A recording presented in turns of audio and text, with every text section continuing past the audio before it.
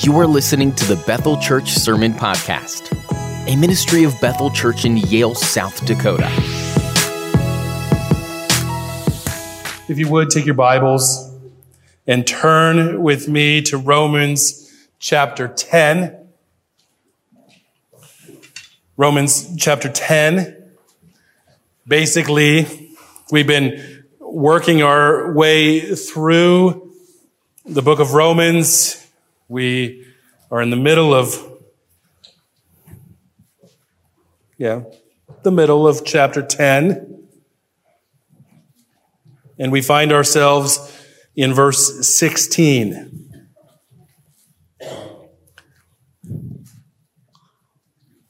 And that's primarily what we're going to deal with this morning. But if you would, stand with me as we honor the reading of Scripture together. I want to read some more just to get some context here. And I'm going to go all the way back to verse 5. For Moses writes about the righteousness that is based on the law, that the person who does the commandments shall live by them. But the righteousness based on faith says, do not say in your heart, who will ascend into heaven, that is to bring Christ down, or who will descend into the abyss, that is to bring Christ up from the dead. But what does it say? The word is near you, in your mouth, in your heart. That is the word of faith that we proclaim. Because if you confess with your mouth that Jesus is Lord and believe in your heart that God raised him from the dead, you will be saved. For with your heart one believes and is justified, and with the mouth one confesses and is saved. For the scripture says, everyone who believes in him will not be put to shame. For there is no distinction between Jew and Greek. For the same Lord is Lord of all, bestowing his riches on all who call on him. For everyone who calls on the name of the Lord will be saved. How then will they call on him who they have not believed? And how are they to believe in him of whom they've never heard? And how are they to hear without somebody preaching? And how are they to preach unless they are sent? As it is written, how beautiful are the feet of those who preach good news. But they have not all obeyed the gospel. For Isaiah says, Lord, who has believed what he has heard from us? Let's stop there. Let's pray.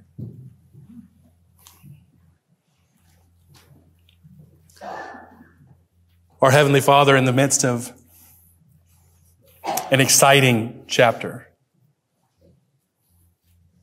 we get to a difficult portion, a reality that is painful and sad, but yet it's something that we need to talk about because it is here. Lord, we pray that as we deal with the painful reality of unbelief this morning, as we deal with your text, your word to us, Lord, we pray that you would speak to us through your Holy Spirit. Lord, we ask that he would come and do a tremendous work in our hearts and our minds, that we might be encouraged, exhorted. Lord, that our efforts in evangelism and witness would be both encouraged and exalted because of your word to us here this morning. We pray these things in Jesus' name. Amen. You may be seated. A long time ago now, there was a man who was chosen to follow a great leader. And the one that this man was being discipled by, this great leader, was a person of exemplary character. He was a wonderful theologian. Basically, by all accounts of this man, he was above reproach. This man learned from this guy for years. He was part of a group that had tremendous access to his great wisdom. He had access to his person for almost 24 hours a day. But as time passed, the man became disenchanted with his teacher. Actually, he betrayed him in one of the most and worst ways imaginable. And then after realizing the horrible nature of what he had done, he became very disappointed in himself. Led to severe depression and despair. And in the end, the man killed himself. Not a happy ending to the story. But as some of you have probably guessed by now, the man was Judas, and the teacher was none other than Jesus Christ himself. We could look at that story of Jesus and Judas and think that Judas was Jesus' failure. But that's not how Scripture paints the picture. I just bring that story up here at the onset to give us some much needed perspective on verse 16 here in Romans chapter 10. I don't know how many evangelism books that you've read, but most of them focus on very positive elements. I'm sure we've all heard many stories about evangelism, and it isn't very often we hear stories about failures. I remember my evangelism professor in college a long time ago giving some statistics about evangelism. And he said that if you share your faith with others, on an average, about 1 person in 9 would respond positively in some way to the gospel.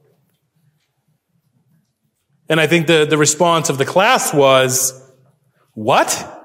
That's not a very high ratio. There should be something that we should do to be able to get that number up a little bit. Maybe a better presentation. Maybe we can be more knowledgeable and equipped to answer questions. And the ideas just started rolling, and the professor let us talk. But then the professor pointed out that we were missing the point. His point was about 1 in 9 would respond to the gospel. He was suggesting that this was actually a positive thing. That if we kept doing what we were commissioned to do, that people would come to faith. Say this professor is remotely correct, and it is 1 in, let's just say 10 to make it easier. 1 in 10 respond positively to the gospel.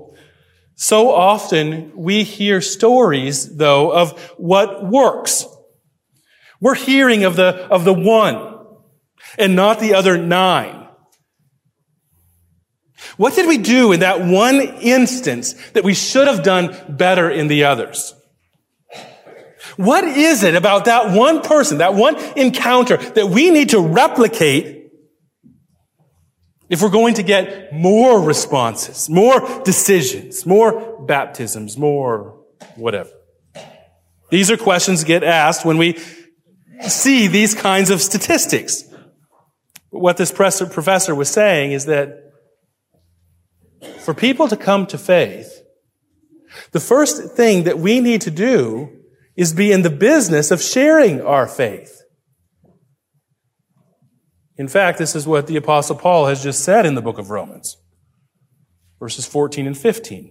How will people call on Jesus if they have not believed? And how are they to believe if they have not heard? And how are they to hear without somebody preaching to them? And how are they to preach unless they are sent? I think the professor was emphasizing the last part there to us. You are sent people, so you need to go. And if you go, then people will respond. You can be sure that they won't respond if you don't go. If they don't hear. The reason that so many Christians have never seen another person come to faith is that they aren't actively sharing their faith. I mean, it's simple logic. The more you share your faith, the more people hear it. The more they hear it, the more they're going to respond. I mean, The end of verse 16. Sorry, verse 17. So faith comes from hearing, and hearing through the word of Christ. People have to hear it. It has to be proclaimed to them, or they will not come to faith. The answer to those questions, by the way, is rhetorical. They will not. But the sad reality is that even if we do have gospel conversations with people that we love and that we care about, and even if we do everything right in those situations, there will be those that do not come to faith. That's where Paul goes in verse 16. Even if we do that, even if we go and we share our faith with others, there will be those that do not come to faith. Just listen to the text one more time. But they have not all obeyed the gospel. For Isaiah says, Lord, who has believed what he has heard from us? Some of us might think it's funny to speak in terms of obeying or being obedient to the gospel here, but I don't think it is. The idea isn't obedience to a command to earn merit before God. What Paul is getting at here is the relationship between hearing and believing that he has already been speaking of in the preceding verses. In verse 16, Paul is simply saying that those who he has preached to, those who have heard the gospel, not all of them believed it. Another way of phrasing this could be to use the word accepted there. Accepted the gospel, but that word isn't without a problematic connotation as well, because we know that there is more to true saving faith than just accepting a message. There must be an element of trust involved. Well, fiducia. It's more than just assenting or accepting or saying that we believe facts are true. There's trust and reliance here. The gospel message is a call to faith and repentance. And that is obeyed when God moves in a person's heart and they are regenerate, they are born again, and then they respond in that faith and repentance. So we know from our message on previous verses that one can only believe if they are regenerate. So it's right for Paul to say it this way. Not all have obeyed the gospel. In other words, even though there are those who have heard the gospel message, not all of them are regenerate as a result of that. That's the idea. For the Christian, though, unbelief is a very sad and painful reality. It is sad that we can share the gospel with people and they not respond to it, that they don't come to faith. It's sad and it's painful to know or not be sure of the fate of our loved ones. To know that if they continue the way that they are going, they're going to end up in a place that Jesus describes as weeping and gnashing of teeth, where the torment does not end. And as sad and horrible it is to lose a loved one or a child, to lose somebody that knows Jesus compared to somebody that doesn't, the comparison is hard. It is a painful reality. But we must know that it is a reality. This whole section in Romans exists in part because of the sad and painful nature of unbelief. Romans 9 and 10 both start out with, I am heartbroken over unbelief of these people. But notice in verse 16 that Paul makes it clear that not only is unbelief horribly sad, but it is a stark reality that there will be those that hear the gospel and they will reject it. Now, one might be asking themselves, Okay, this is true. I know it's true that Paul is speaking of this reality of unbelief, but why would we spend so much time on this? This is why. Because the reality of unbelief is something in which we must acknowledge if we are not to become discouraged and ineffective in our evangelism efforts. Get that? The reality of unbelief is something that we must acknowledge if we are not to become discouraged and ineffective in our efforts of evangelism. We must take this subject of unbelief and hit it head on if we are going to pursue a gospel mission, a gospel mindset in our life. And I know it doesn't sound right. We are saying that unbelief, we're talking about unbelief, and we're talking about how that reality ought to encourage our efforts in evangelism. Talking about unbelief would seem to be more discouraging than it would be encouraging, but I would suggest that just bear with us for a few minutes here, and I think that we will show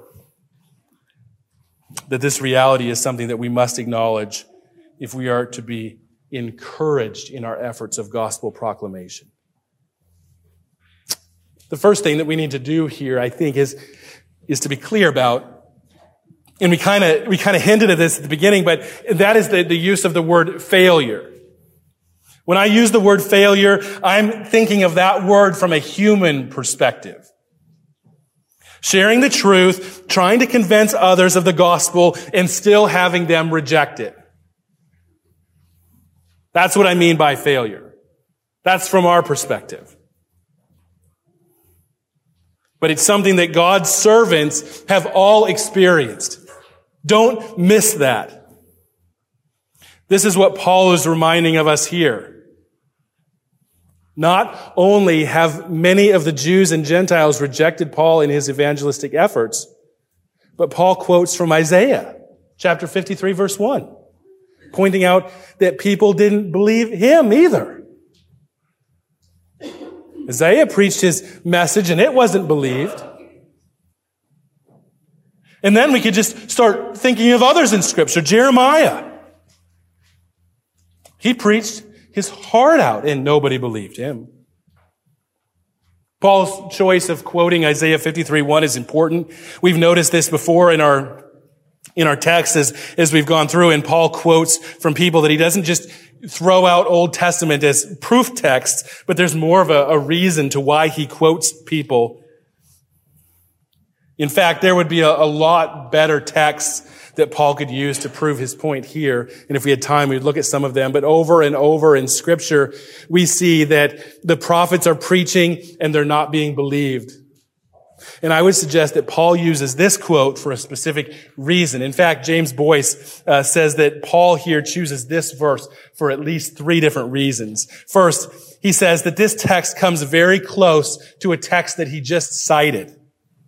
If you remember, he just quoted Isaiah 52 verse 7 in verse 15. How beautiful are the feet of those who preach good news. That was positive. How beautiful are the feet of those who bring good news. I think Paul is doing here is reminding his readers that Isaiah 52:7 comes just 8 verses before Isaiah 53:1. And that is that the feet might be beautiful that bring good news. But even despite that, there still will be people that do not believe the message. This is what we mean when we say that Romans 10:16 paints unbelief as a sad reality. Second, Paul is highlighting here that Isaiah 53:1 is an introductory verse in a chapter that is all about the Messiah's suffering. There is a link here between the unbelief of the hearers and the content of the message. The people in Isaiah's time did not want to hear about a Messiah that would suffer and die. A Messiah that dies isn't one that they were looking for, so they dismissed him. Who's going to believe this message? But isn't it true today that many of our pulpits are filled with preachers that tell us what we want to hear and what they think our felt needs are? One author put it this way: if we tell them that Jesus will give them treasure on earth rather than treasure in heaven, people will line up waiting to get in. If we tell them that Jesus will make them feel good rather than make them holy, people will clamor for the fix. If we tell them that Jesus died to cure them of their low self-esteem rather than their sins, they will pay for a glass cathedral. A lot of what we see today in the church comes from this kind of reasoning. And it works. Kind of depends on, I guess, what you mean by works. But if we want our churches to be mega in any sense of the word, this kind of thinking does it because giving sinful people what they want to hear is popular. Let me say this another way. Every message, every time the word is proclaimed rightly, it applies to every Christian. Some might say, "Are you sure, Pastor?" There are passages of Scripture that just don't apply to me. And I would say, "Are you sure?" All Scriptures bear witness to Jesus, and Jesus applies to you. Also, it is the sovereign work of the Holy Spirit to work in you to illuminate Scripture and to apply those Scriptures. And how the Holy Spirit does that and works in you is beyond our comprehension in the moment. But the promise is clear that the proclaimed Word of God will not return void. So we can walk out and say, "Yeah, that didn't apply to me. It applied to so-and-so, but not to me. It wasn't really for me." And in that moment, what we are essentially saying is that we know best what our felt needs are. And when we get to that point, we need to be very careful. Because the Spirit of God knows us better than we know ourselves. This is why we primarily preach through books of the Bible, because we trust that God works and applies the whole counsel of His Word, not just select texts that the preacher thinks that you need to hear.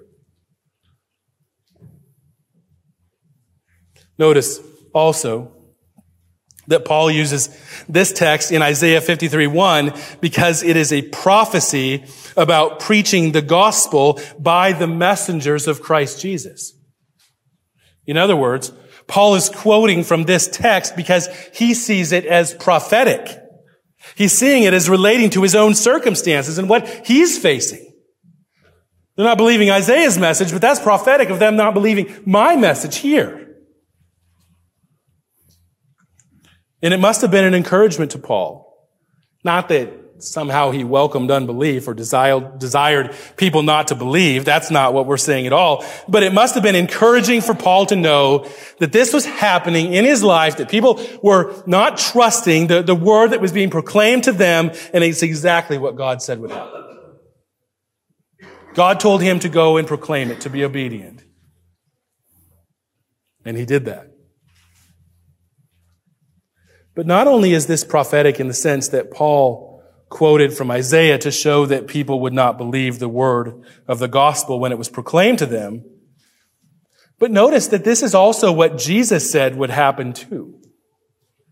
Perhaps let's just look at that. If you would turn to Matthew chapter 13. Matthew chapter 13. Let's just read that parable.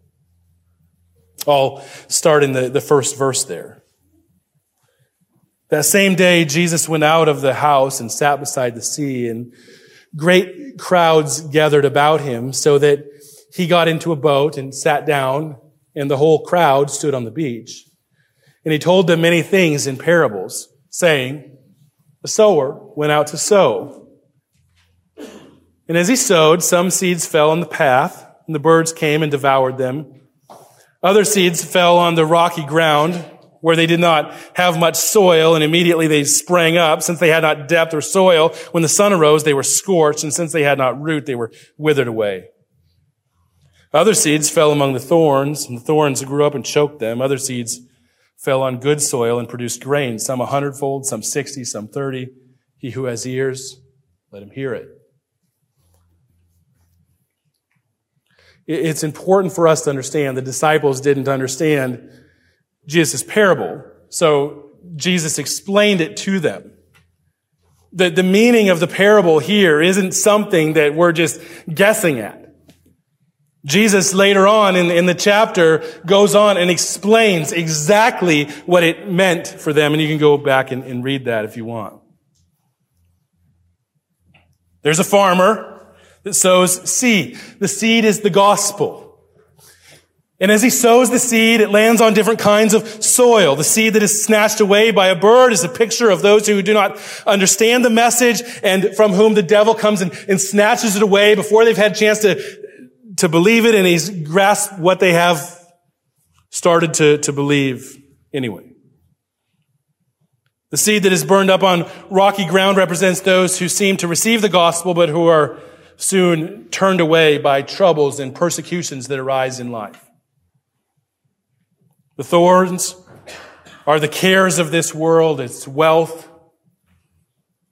and some trade their souls for that. It's only on the seed that lands on the poor soil that sinks down deep, grows, and produces crop. You see what Jesus is saying here? That the sower, the one who shares the gospel, shares it with everyone, but it's only the one group that received the word, and it produces crop in them. It produces faith in them. It is only one group that will use the words of Paul. It is only the one soil that will obey the gospel. I think what this parable does then is really help us think about the kinds of people that we meet in our life, that we come in contact with as we go through and we share our faith, that do not believe the gospel. The first group in the parable that we meet are those people who are hard. They're hard. When I say this, I mean that there are people that are made hard by sin. They're being controlled by sin. It's an addiction. It's some vice in their life. The devil has very strong control over them. Think about it this way. We talk about the problem in America often. Why is our country in such a state of decline spiritually? What do we need? The question might not be phrased exactly like that, but I think you get the picture. The answer to that question isn't that people need to hear the gospel. The answer is that people love their sin and have been hardened by it. So hardened that infanticide, for instance, seems like a perfectly acceptable legislation. The problem in America is that people love sin rather than God. And there are a lot of people in this category. Not just people that believe abortion is a valid option, but people that cling to any sin and therefore do not want the gospel because they know that in the gospel, they're going to have to turn from their vice. They love their vice. And I suppose there could be some in this category here this morning. The category of the sinner who desires their sin and eagerly desires to take part in it. And if you're in that category, I grieve for you. But I will tell you this, that all hope for you is not lost. The offer of the gospel is still open to you. Paul tells the Ephesians that at one time, all of us were in this category. We were all dead in our sins before we embraced and obeyed the gospel. There is hope for you, but the sad part is that many will continue in their sin, continue to be hardened by it and hardened toward the gospel. Harry Ironside tells a story of a young English woman who was raised in a Christian home. She was offered the gospel many times. But she chose the way of the world instead. Caused her father and mother a lot of pain, but still she would not embrace the gospel. She chose to run with the wild crowd. She rejected the appeals that were made to her to come to faith. One day, she found out she had a serious illness and would not live much longer. There was nothing the doctors could do for her. And she was sleeping one night and she awoke in a panic. She had a terrible dream. And her mother runs in and she asks her mother, what does Ezekiel 7, 8, and 9 say? Her mom says, what? She says, in a dream, I was told that I must read those verses. Her mom found a Bible and read those verses to her. It says this, now I will soon pour out my wrath upon you and spend my anger against you and judge you according to your ways. And I will punish you for all of your abominations. And my eye will not spare, nor will I have pity. I will punish you according to your ways while your abominations are in your midst. Then you will know that I am the Lord who strikes. Ironside said that the girl sank back down into her pillow with a look of horror on her face. And within a few hours, she was dead. Some people might take that story lightly. And of course, it is a secondhand story, although I would guess that Harry Ironside would be pretty careful on the stories that he relays. But even if the story is not true, and I don't think there's really a reason to doubt it, but even if it's not true, the verses are in the Bible, and it is God himself who has spoken. Sin will be judged, and when sin hardens our hearts and we reject the offer of the gospel, it makes all of this even more sad, doesn't it? But not only are there hard people, but there are also shallow people. Second group of people that do not believe the gospel are shallow, represented by the rocky soil.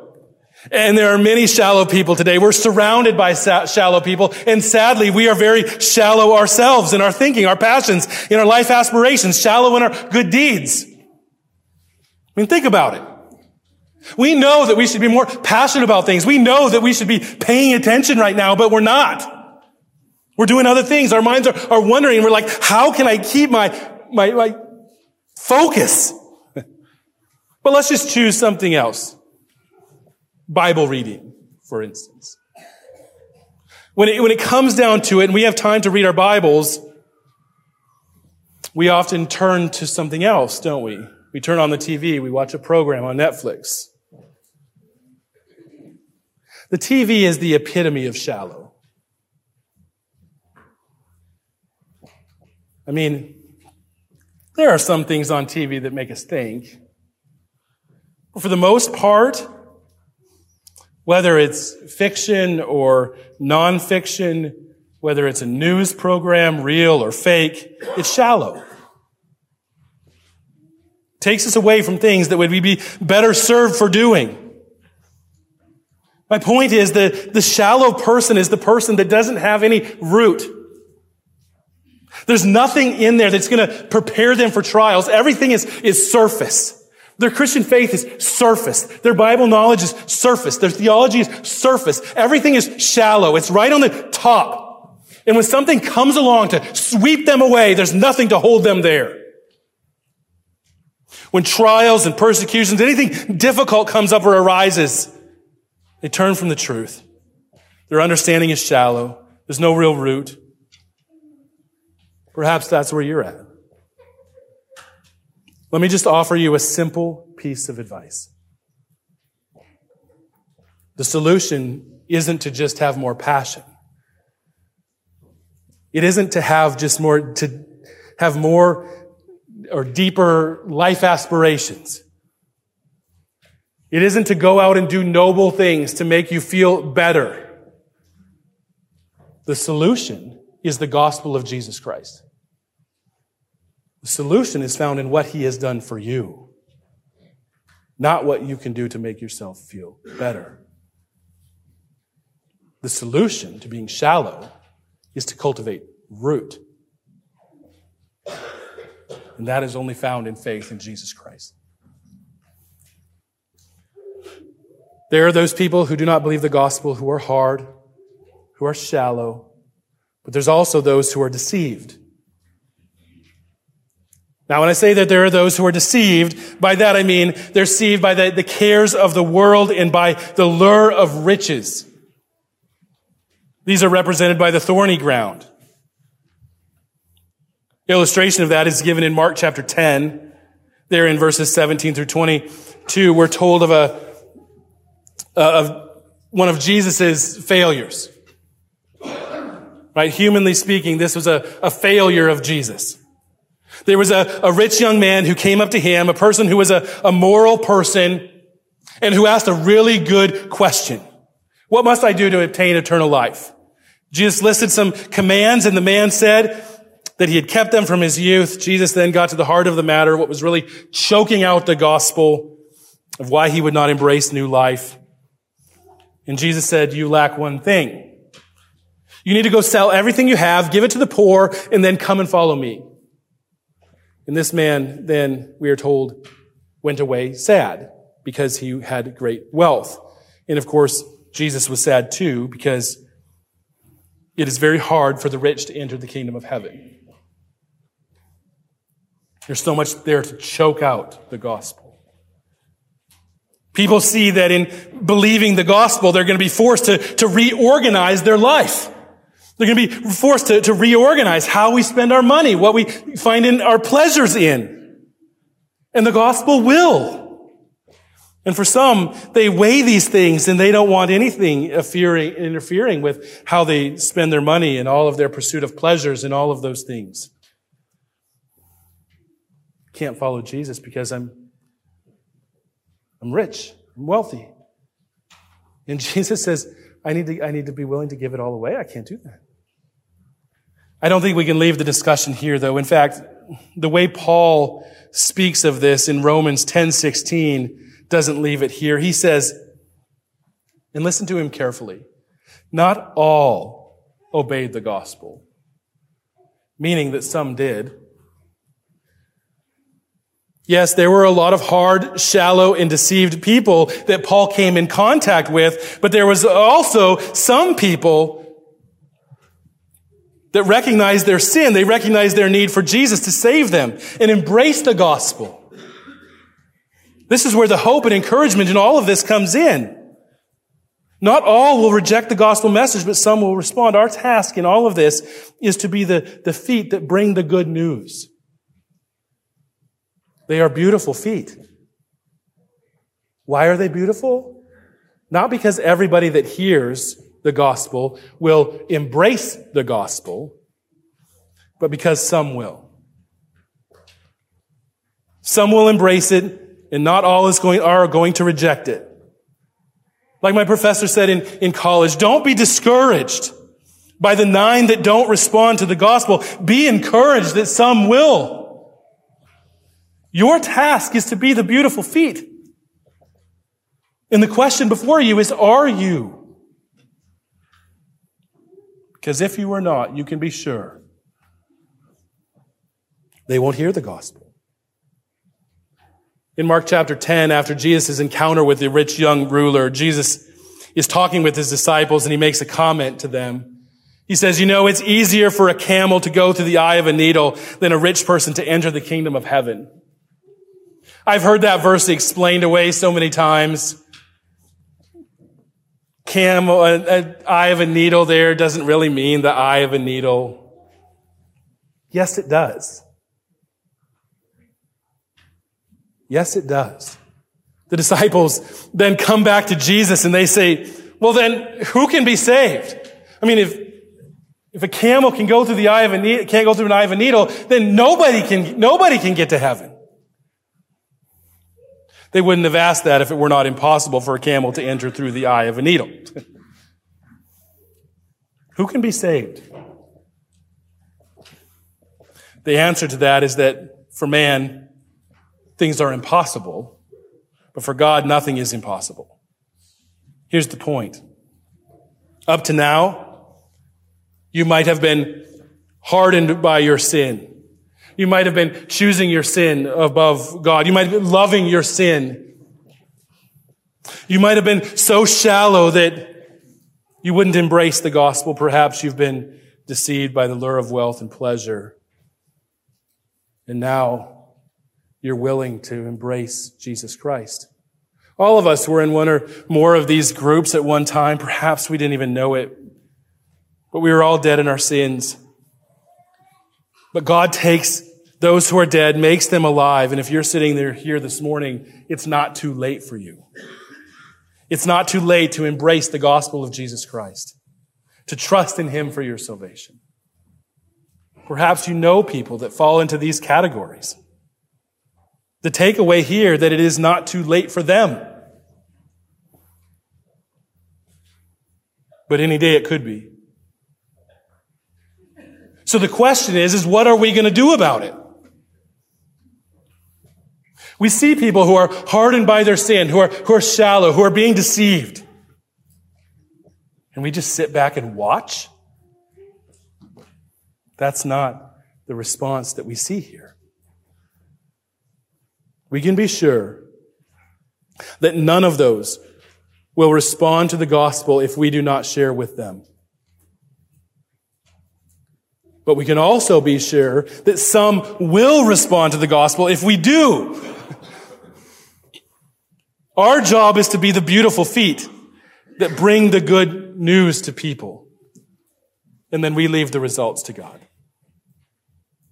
That's, I think, the best definition of evangelism that I've ever heard.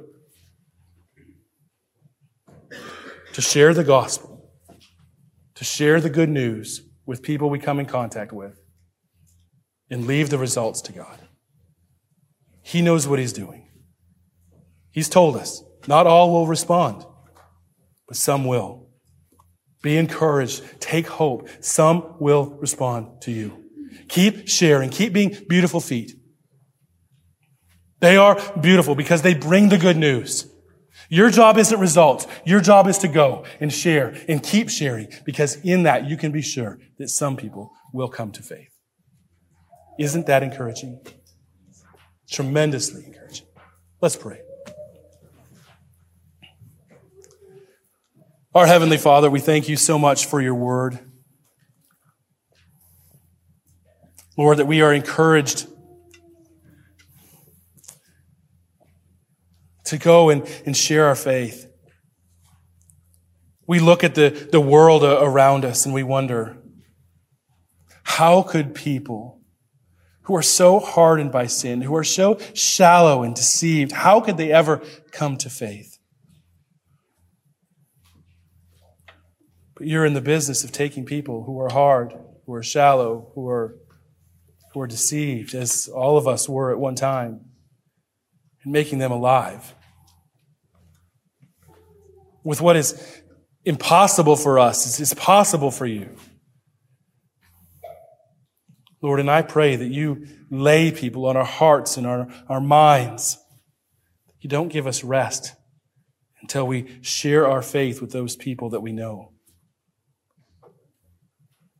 Lord, I thank you for the tremendous word here, the confidence and the encouragement that we have, that our job is to be obedient. Our job is to be the messengers, to be the beautiful feet. Not all will respond, but some will by your grace and by your mercy. And I pray that we would have a part in that. And we pray these things in Jesus' name. Amen. Thank you for listening to this sermon resource from BethelMBChurch.org. If you'd like to learn more about Bethel Church or find other resources, please visit our website at BethelMBChurch.org. Bethel Church exists to bring glory to God by promoting the joyful worship of Jesus Christ both here and abroad.